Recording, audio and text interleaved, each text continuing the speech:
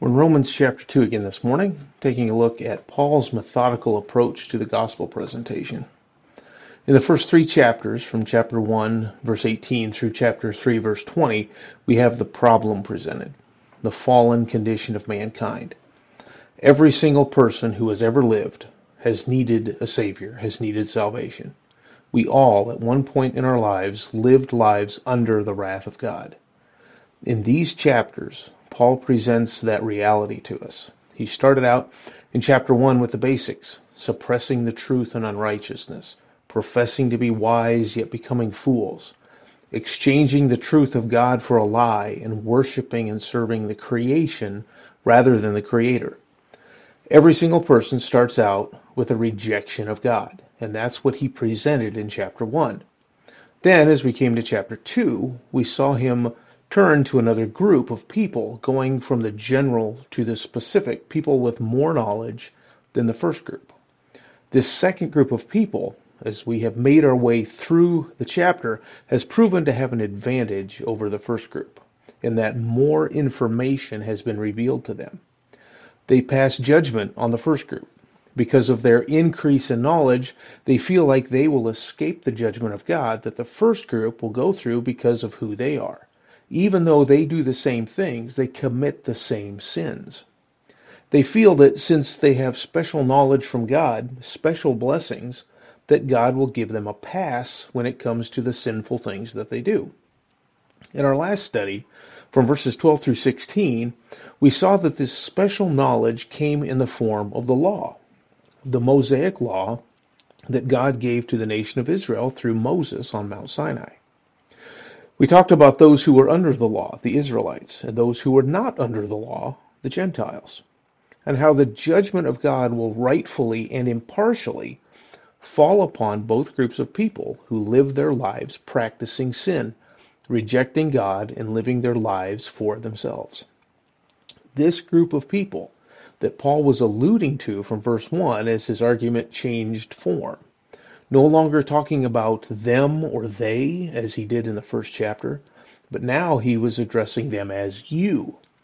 These are the Jews, God's chosen people, his chosen nation, to whom he had given every spiritual blessing. And yet, even with those blessings, those advantages, they are not any better off than anyone else. They are still in this discussion here on fallen man. The point that Paul is making with looking at these two groups, Jew and Gentile, and keep in mind, these two groups cover everyone. If you are not a physical descendant of Israel, of God's chosen nation, then you are a Gentile. But the point that he's making is, it doesn't matter who you are, which group you belong to. You are at rock bottom. If you are of the nation of Israel and are under the law, then great. You will be judged by the ordinances and provisions of the law. When God looks at your life on the day of judgment, you will be judged by the law. If you are not under the law, if you don't have those specific ordinances and provisions given to you, then great. You will be judged by the things that all men know to be true, what is right and wrong. No one gets a pass. There is no one who is without excuse, no one whom God will say, oh, that person didn't know. No. God will judge impartially, and he will judge absolutely. It's not a pretty picture. These are not encouraging chapters that we're seeing here. But as I said, Paul has to take us first to rock bottom in his discussion of the gospel so that we know from what mankind needs to be rescued, from what he needs to be saved. And that is God's judgment upon our own sinful lives. All men are under God's wrath and headed for God's judgment. People don't understand this. They don't see their need for salvation. People like to think, I'm not that bad. God wouldn't hold that against me. There are others who are far worse than I am. But these attitudes show a lack of understanding of the seriousness of their situation before God, and show a lack of understanding of the level of offense that they have given God by rejecting him. Keep in mind, that is the true sin. Rejection of God, rejection of who he is, of what he has revealed. The Gentiles, they rejected the very creation, ignoring what was right in front of their faces and giving the glory for it all to the creation instead. The Jews, they're guilty of the same thing, but just in a different way. They know the name of God. It had been revealed to them who God was, but they still reject him. They are no less guilty of rejecting him. When they take God's law, God's promises, and began to create a works-based system around keeping those ordinances in order to be saved, in order to obtain righteousness, they weren't honoring God. They weren't obeying him. They were instead setting up their own man-made system as a means of salvation. In effect, they were setting themselves up as God. By doing that, they were therefore rejecting God, the same as the Gentiles were. And we'll see that as we work our way through this passage today, that they were really no better off. That was true of the nation of Israel. But we see the same things today as well. Many people today put their assurance in things that they can touch or that they can do. They feel like they have to be masters of their own destiny. That's a big part of the problem with those who feel that their works are going to get them to heaven. They don't see their need to trust in God, and they feel like they have to contribute, they have to do it on their own. When it came to the nation of Israel, the Jews had taken things into their own hands, but they did it under the pretense that they were still following God's will, when in fact they weren't. The problem became one of the heart. They might have been outwardly doing things that God had commanded, but their hearts weren't right before him. Therefore, what they were doing was no longer pleasing to him. The prophet Isaiah said in Isaiah 1, starting in verse 10, "Hear the word of the Lord, you rulers of Sodom. Give ear to the instruction of our God, you people of Gomorrah. What are your multiplied sacrifices to me, says the Lord? I have had enough of burnt offerings of rams and the fat of fed cattle, and I take no pleasure in the blood of bulls, lambs, or goats. When you come to appear before me, who requires of you this trampling of my courts? Bring your worthless offerings no longer. Incense is an abomination to me. New moon and Sabbath, the calling of assemblies. I cannot endure iniquity and the solemn assembly. I hate your new moon festivals and your appointed feasts. They have become a burden to me. I am weary of bearing them. So when you spread out your hands in prayer, I will hide my eyes from you. Yes, even though you multiply prayers, I will not listen. Your hands are covered with blood." Even though they were doing what they had always done, their repetitious actions were no longer pleasing to God because they were doing them with unclean hearts, and their lives were no longer obedient to him. And yet, they were relying on the things that they were doing, on who they were as a nation, and fooling themselves into believing that they were still acceptable to God.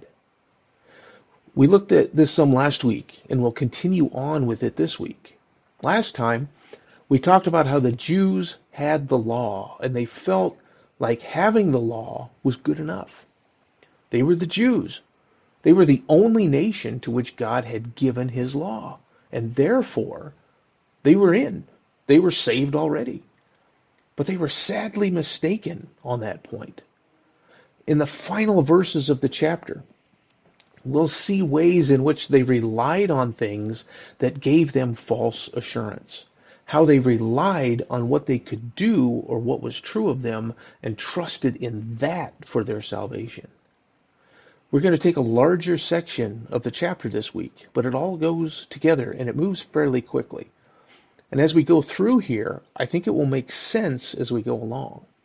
And we'll start off with verses 17 through 24, and we'll look at how they relied on their knowledge of the law for their assurance, as Paul will present a list of privileges that they had as Jews, and then show their failures in light of those privileges that they had received. So we start in verse 17, where he starts off by saying, "But if you bear the name Jew," Jew, they are identified for the first time here in verse 17. It becomes clear to us which group he's been alluding to since the beginning of chapter 2. But even now, there's a slight question. Because notice here how he uses the phrase, bear the name. He doesn't outright call them Jews, but he's talking to those who call themselves Jews. And this will prove to be important as we get to the end of the chapter. When he talks about what it really means to be a Jew and shows the difference between someone who calls themselves a Jew and who is truly a Jew. The Jewish people were a race that had specific privileges given them by God, privileges that no other nation had. They were God's chosen people. We already saw that back in the first chapter, how they were given priority in salvation, because Jesus came to his own people first, the nation of Israel. The word Jew originally came from the tribe of Judah, the southern kingdom during the time when the nation was split. But over the course of time, such as in Paul's day, the term was used to refer to anyone descended from the land of Israel. So we see that we are talking about the Jews. But then Paul's going to go into a discussion on what privileges the Jews had.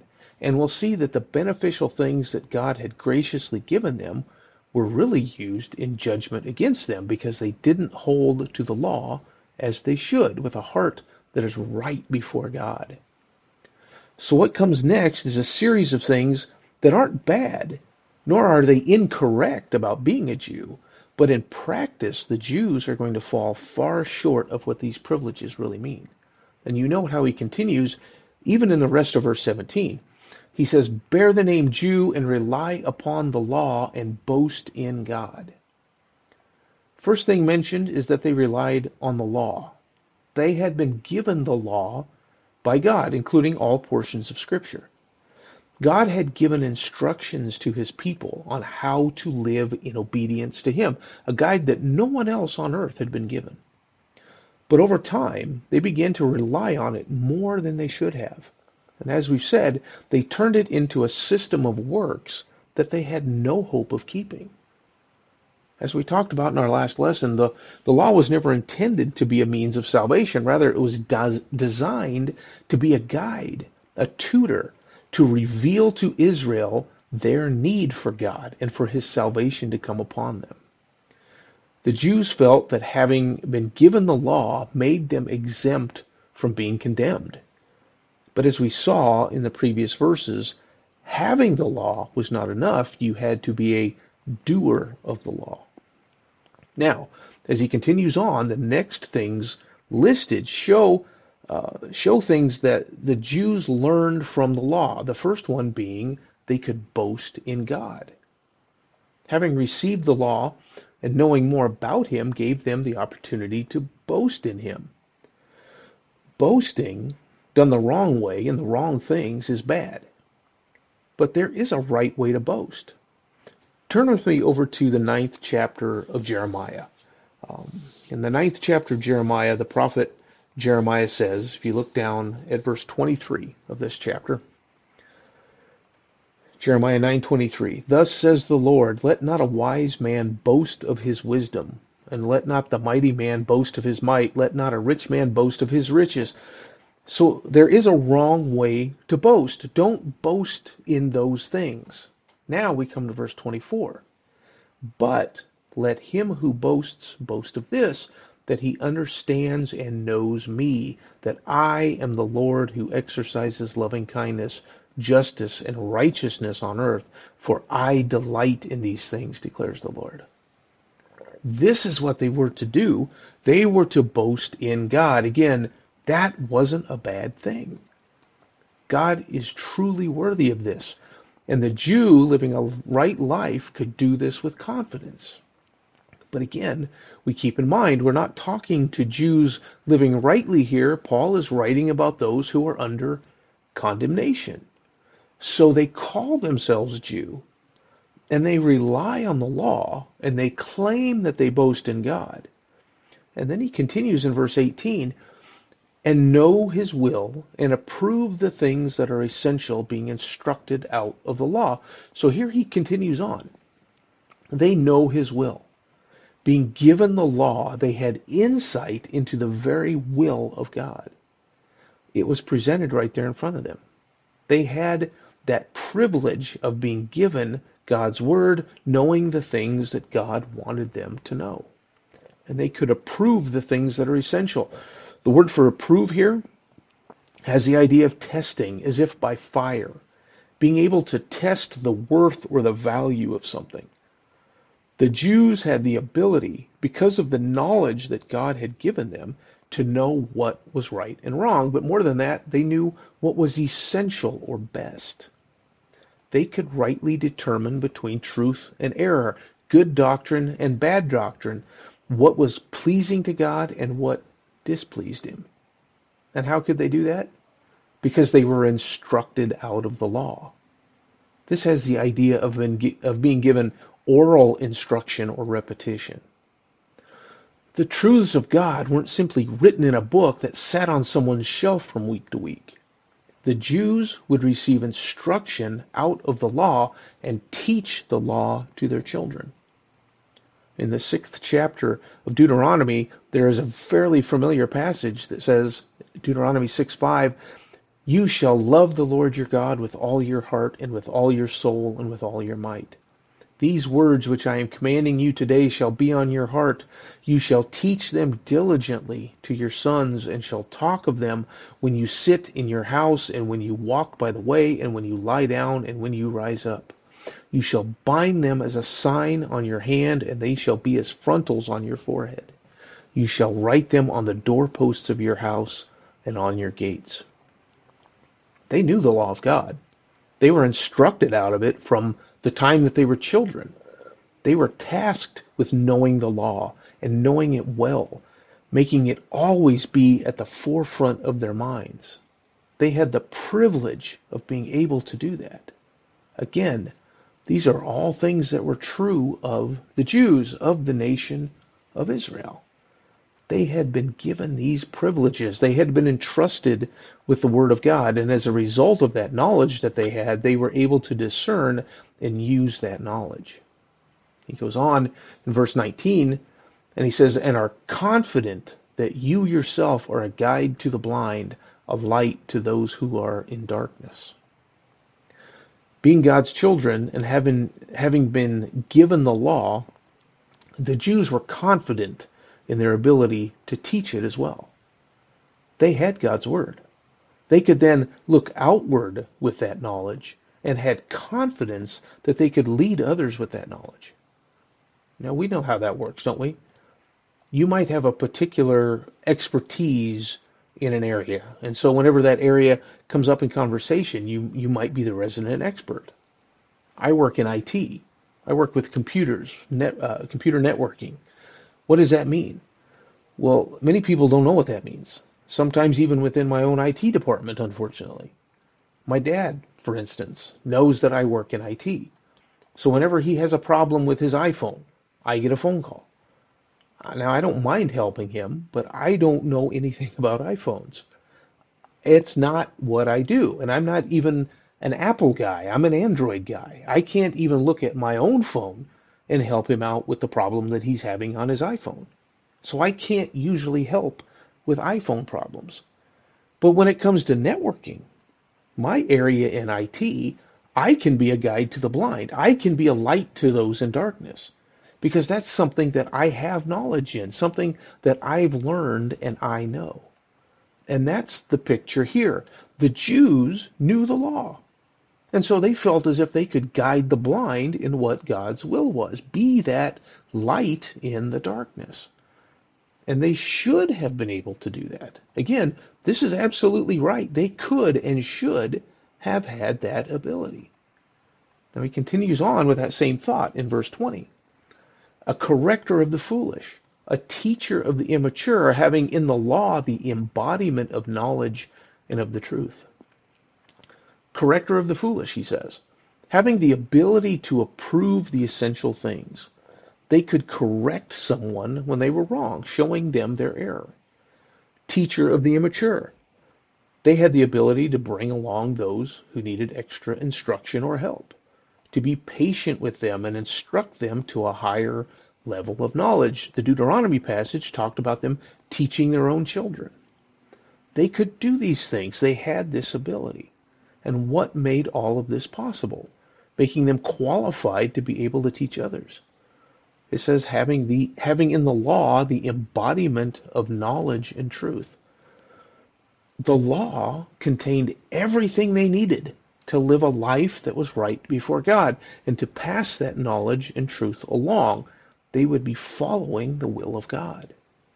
So again, all these things from verse 17 down through verse 20, these were all true. The Jews had all of these things. These things were true of them. But as we know and have talked about, the list isn't shown here because it's a good list, but because it's a list that they fail at.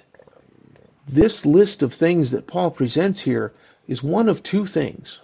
First, to the Jew whose heart was right before God, it's a list of privileges and responsibilities that would show a life that belongs to him, knowing the will of God, discerning right from wrong, teaching the world the truth about God. Ideally, that's what this would be, but that's not what it is here. The other possibility is, the second thing is that to the unbelieving Jew who stands condemned before God, who are the Jews that we are discussing here, it's a railing condemnation. These are things that should be true, but through their unbelief, they dishonor God and actually judge themselves by their own words.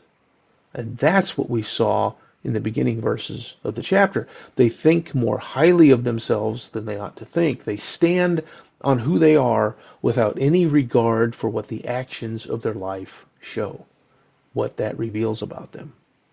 And that's where Paul takes them next. Look at verse 21.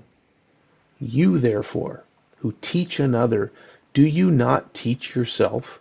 You who preach that one shall not steal, do you steal? You who say that one should not commit adultery, do you commit adultery? You who abhor idols, do you rob temples? What do we have here? We have a list of rhetorical questions, examples of where these people fail. He reminds them at first of what it is that they're doing, and then he gives them three distinct examples where they fall short. But he starts off with, you therefore who teach another, do you not teach yourself? How can you be a teacher of others when you yourself don't do the things that you're teaching them? Teaching is essential when it comes to God's word. We saw earlier in Deuteronomy that in Israel, they taught God's word. They taught it in the synagogues. Again, taught it to their children. Nothing wrong with that. That's how it's supposed to be done. But what's the problem here? Hypocrisy. Hypocrisy is the problem. They were being hypocrites, teaching against something, but then doing that same thing themselves. Turn with me over to the Gospel of Matthew. Matthew chapter 15.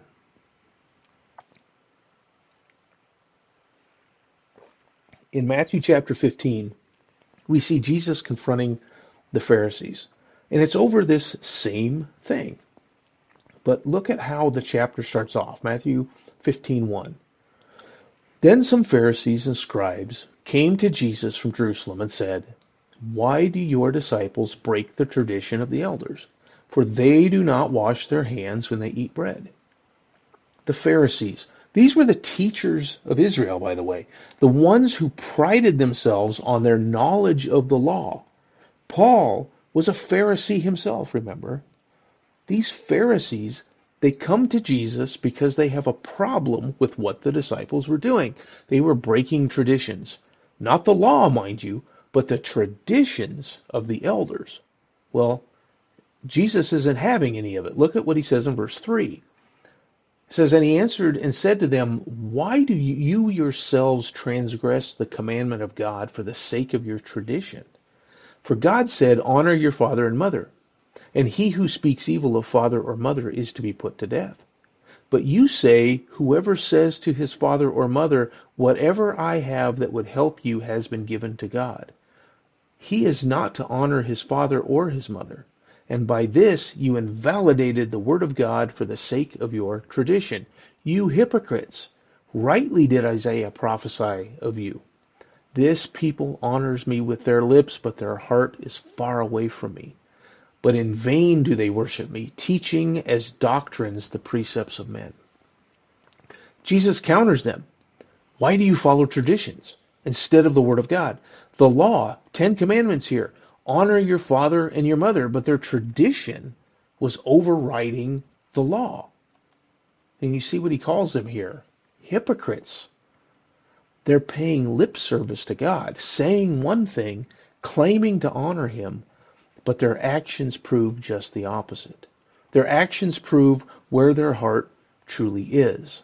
Look at verse 10. He goes on to say that here. He says in verse 10, after Jesus called the crowd to him, he said to them, hear and understand, it is not what enters into the mouth that defiles the man, but what proceeds out of the mouth, this defiles the man. What proceeds out of the mouth defiles the man. He'll go on to explain that later down in verses 17 through 20. It's a heart matter. It's a matter of what's in the heart. That's what defiles the man, the condition of the man's heart. And what's in the heart comes out in what a person does and in what they say, their actions, what they do. When the heart isn't right before God, then the person with that heart does not do good things. They can't do good things. Now you got to love verse 12. Then the disciples came and said to him, do you know that the Pharisees were offended when they heard this statement? It's like they're saying, Lord, do you know you hurt the Pharisees' feelings? Did you mean to do that? Yeah, he meant to do that. Verse 13, this shows the truth of the matter. But he answered and said, every plant which my heavenly Father did not plant shall be uprooted. Let them alone. They are blind guides of the blind, and if a blind man guides a blind man, both will fall into a pit. Here's the point, and the whole reason why we came to Matthew 15. The Pharisees, those who knew the law better than anyone, those who took it upon themselves to teach out of the law, to instruct from the law, to correct those who were in violation of the law. They weren't genuine. They weren't genuine plants. They were the weeds in the garden. And furthermore, verse 14, they are blind guides, the blind trying to lead the blind. This was the problem with the Pharisees in Jesus' day. But they weren't alone. This was a systemic problem with the Jews. The Pharisees rising to prominence and leadership was a symptom of how far Israel had fallen. Back in Romans chapter 2. That is precisely Paul's point in these verses, that the Jews were teaching certain things, but they weren't living up to what they taught. So after stating that they were in fact in need of being taught themselves, he lists out a few examples here. 3 examples that show their hypocrisy, that they fail in what it is that they're teaching. He says, you who preach that one shall not steal, do you steal? You who say that one should not commit adultery, do you commit adultery? You who abhor idols, do you rob temples? Now what Paul is doing here is using some extreme examples to prove his point. 3 rhetorical questions. He's using the obvious examples of hypocrisy to prove the same point that he was making earlier in the chapter. Remember back in verse 1. He said, for in that which you judge another, you condemn yourself, for you who judge practice the same things. And then again in verse 3, he said, but do you suppose this, O man, when you pass judgment on those who practice such things and do the same yourself, that you will escape the judgment of God? So here, with these 3 areas, he's reaffirming that same point with these extreme examples. He's just getting more specific about it. The point being, they were quick to point out another sin, Were they completely innocent of sin themselves? Maybe they were quick to point out when others stole something, but they weren't above keeping something that didn't belong to them. Maybe they were quick to point out when someone else was caught cheating on his wife, but they were not above lusting after a woman in their own heart. Jesus said that was enough to be guilty of committing adultery with her already. Maybe they were quick to point out when someone was guilty of idol worship, but they failed to show respect for God even in their own temples, maybe by ducking out on the tithes that they were supposed to give, or by not showing the proper respect in their own worship of God. Much like in the passage we looked at in Matthew just a few minutes ago, where Jesus reminded them that their own man-made tradition violated the very law of God that they thought they were upholding. So even though they taught against things like these, they were not free from guilt in these areas themselves. And then in verse 23, Paul sums up the point. He says, "You who boast in the law, through your breaking the law, do you dishonor God?" Now, the New American Standard has this verse as another question, but it's really a concluding statement. All of what has been previously brought out is summed up here. They are so caught up in having knowledge of the law that they don't even realize that they are breaking it on a continual basis. They are relying on their knowledge, but they are not doing what it says. That's what we saw in our passage from last time, that they were hearers of the law, but they did not do the law. And by not doing the law, they were dishonoring God. Their actions showing that their heart really was defiled showed them that they were not able to keep the law. In verse 24, he uses an Old Testament quote from the prophet Isaiah. He says, "For the name of God is blasphemed among the Gentiles because of you, just as it is written." Here they had set themselves up as being so godly, so religiously superior to the Gentiles, yet because of their hypocrisy, God's name has been blasphemed. They dishonor him and dishonor his name before the whole world. Right? They are the people of God, and yet they fall into sin. What does that say about God? We understand how this works. We see examples of this today. Unfortunately, examples from within the church. What happens anytime a Christian pastor gets caught in some kind of sin? What does that do for the church as a whole? That's a black eye, isn't it? Some kind of public scandal like that happens. It doesn't even have to be our own church or even a true Bible-believing church, just loosely associated with Christianity. You know, people will start to say, "Oh, see, they're all hypocrites. They do the same things as everybody else." Now think about our own lives, with those around us, with those whom we share the gospel. What happens if we were to fall into sin around those people? We tell people about Jesus Christ. We tell them they need to repent of their sins, tell them they need to accept the gospel. And then we fall in front of them in some way. What would that do? What does that do for our testimony? What would that do for the cause of our witnessing to them? That's not a real positive impact, is it? That's Paul's point here with this quote from Isaiah. The Jews judged, said that they had all the answers, but then they went and did the same things themselves, dishonoring the very God they claimed to love and serve before the whole world. So what is it that the Jews were doing? Relying on their knowledge, the fact that they know the law, but they don't act upon it. This gives them false assurance.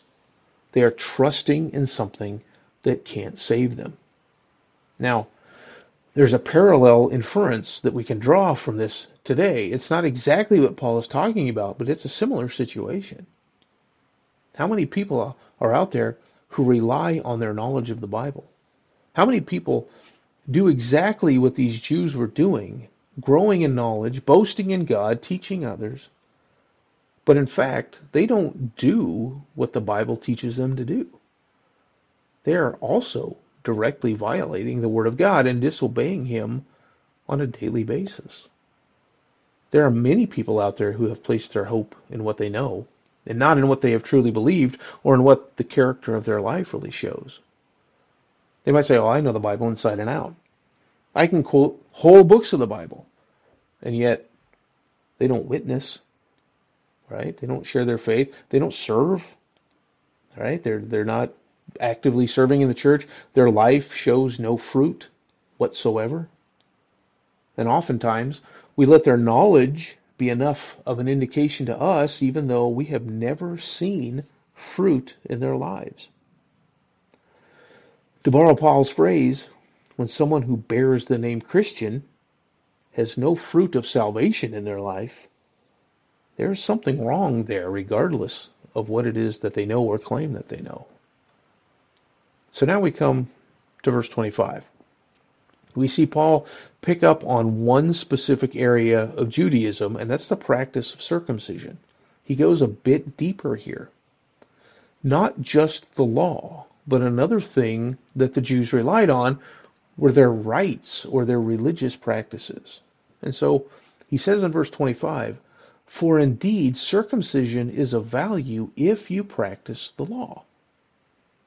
You see his transition here, not just to keeping the law, the rite of circumcision, which even predated the giving of the law. Circumcision was a sign that God gave to Abraham, a sign of the Abrahamic covenant that God had given to him. Back in chapter 17 of the book of Genesis, verse 9, it said, God said further to Abraham, "Now, as for you, you shall keep my covenant, you and your descendants after you throughout their generations. This is my covenant, which you shall keep between me and you and your descendants after you. Every male among you shall be circumcised. And you shall be circumcised in the flesh of your foreskin, and it shall be the sign of the covenant between me and you." Circumcision was an act of obedience to God. And it was a physical reminder of the covenant relationship that Abraham and his descendants had with God. But it had no spiritual significance. And yet, the Jews made it out to be more than it was. The Jews made it out to be so crucial to their spiritual lives that they actually got to the point where they had writings that made such claims as, "Circumcised men do not descend into Gehenna or hell. At the last, Abraham will sit at the entrance to Gehenna and will not let any circumcised man of Israel go down there." And another one, "Circumcision will deliver Israel from Gehenna." Circumcision was given such prominence that the Jews felt that the act itself was an act of salvation. That the fact that they were circumcised guaranteed their entrance to heaven. And no external rite can do that. But circumcision wasn't a pointless act. They were correct to do it because it was an act of obedience. Paul says circumcision is of value if you practice the law. For those who practice the law, who were they? They were the same as those who do good that we saw earlier in the chapter. Only those whose lives had been transformed by saving faith do good or could practice the law. For them, the sign of circumcision had value because it was an act of obedience. By obeying God, it was a symbol of the true condition of the heart. And the heart is really what's in view here, the heart's true condition. I want you to see a couple of Old Testament passages because this concept isn't new. Turn back with me to the book of Leviticus, chapter 26 of Leviticus. We tend to think, oh, this is a change from Old Testament to New Testament. But it's not a change. We have Old Testament passages that show this same thing that Paul's talking about here. Down in verse 40 of Leviticus chapter 26. When Israel was in sin, God says in Leviticus 26:40, "If they confess their iniquity and the iniquity of their forefathers in their unfaithfulness which they committed against me, and also in their acting with hostility against me, I also was acting with hostility against them to bring them into the land of their enemies.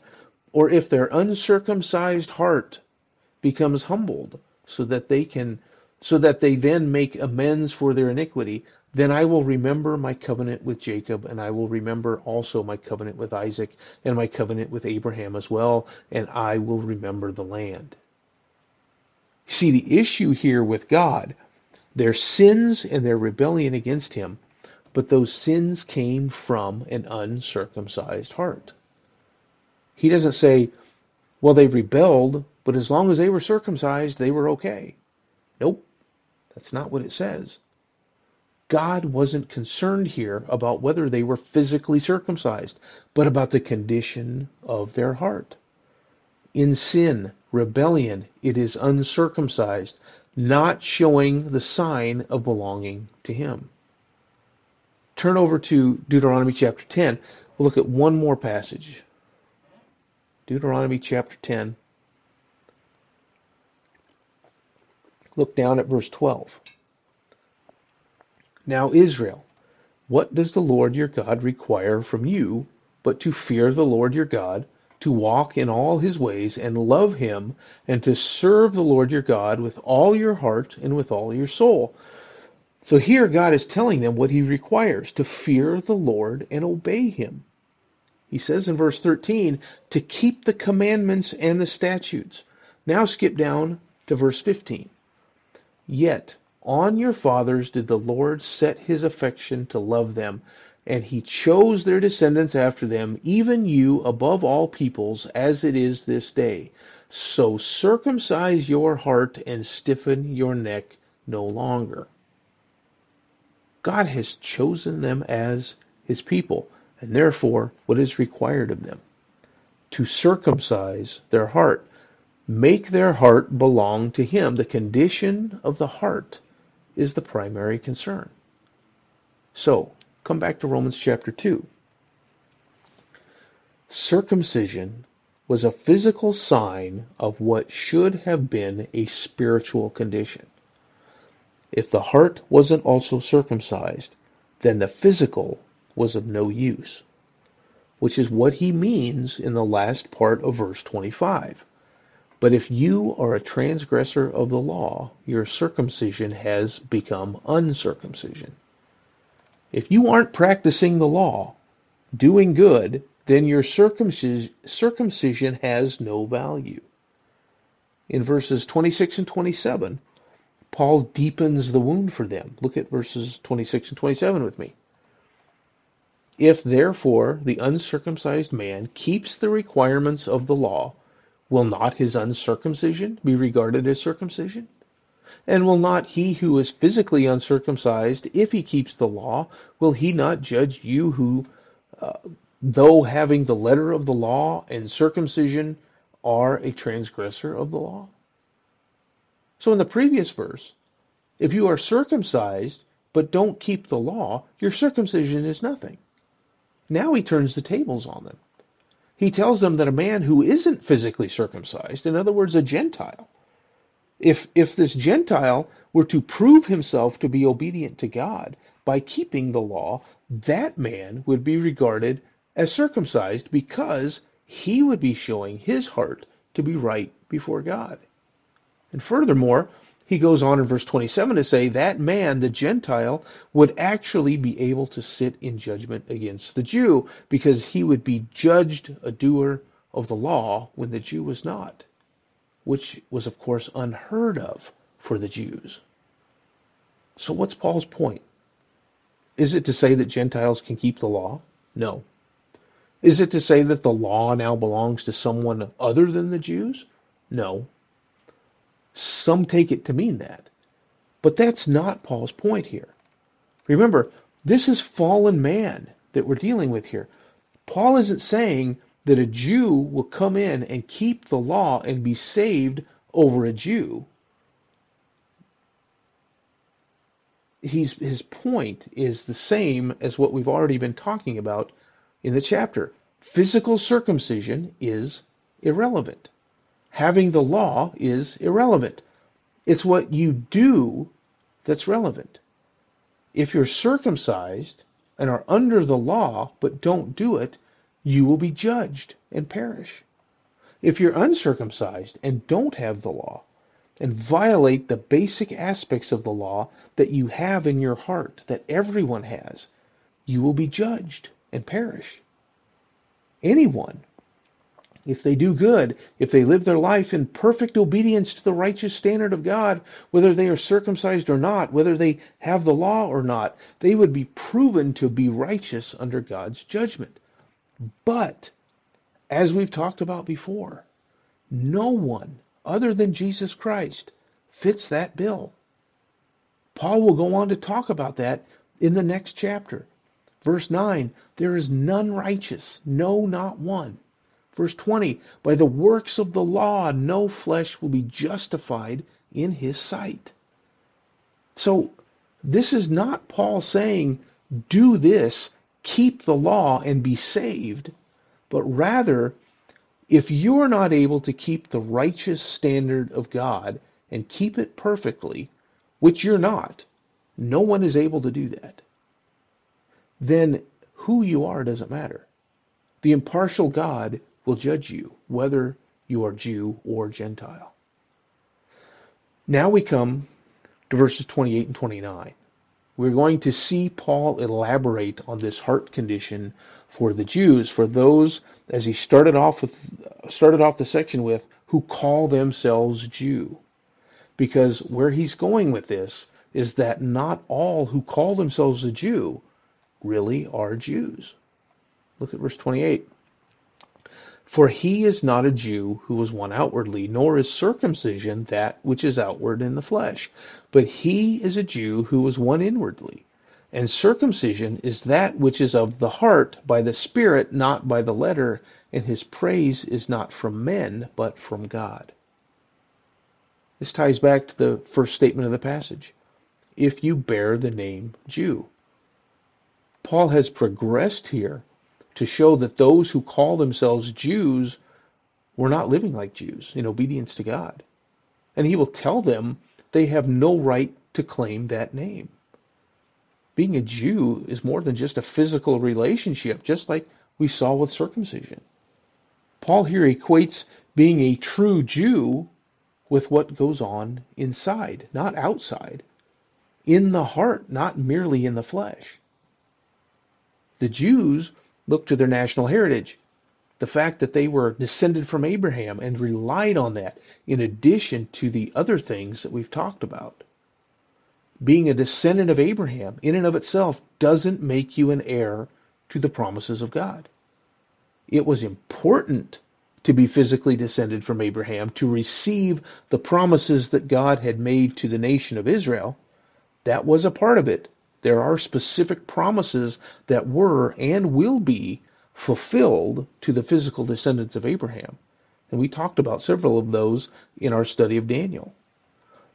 But that wasn't all that was involved. It wasn't the only requirement.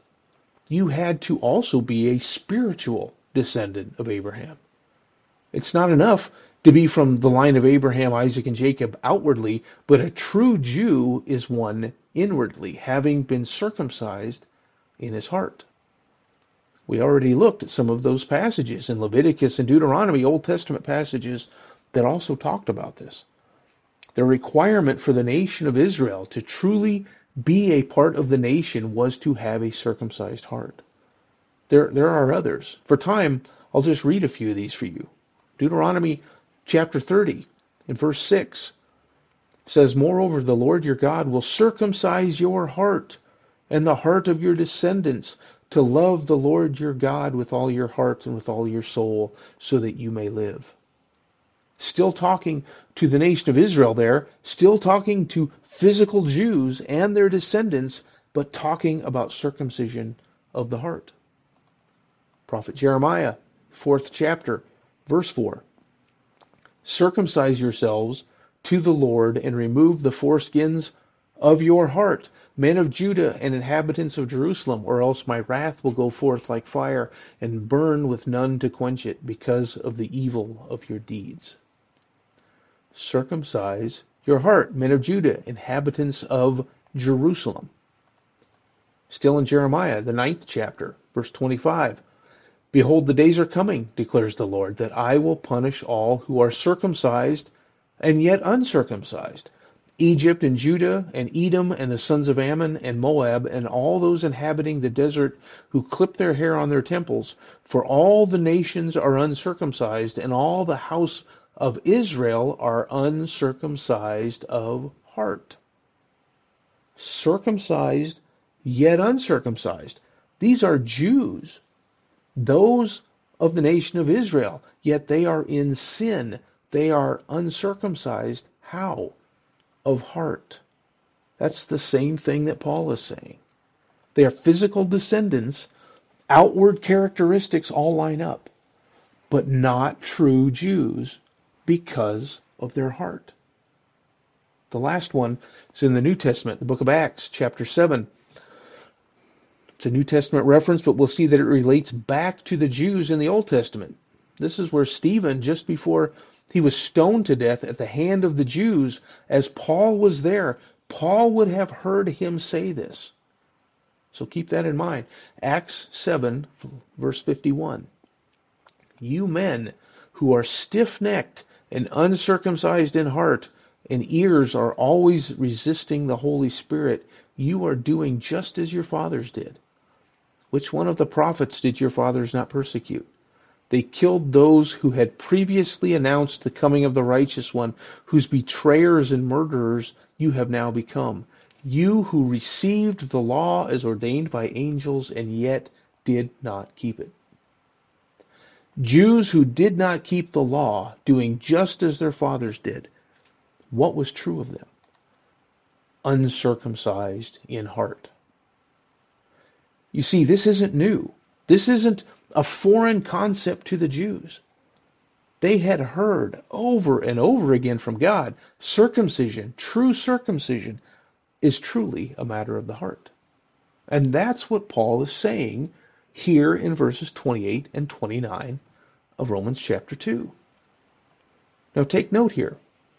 This is not talking about having a spiritual Israel, nor is it about the church becoming spiritual Jews.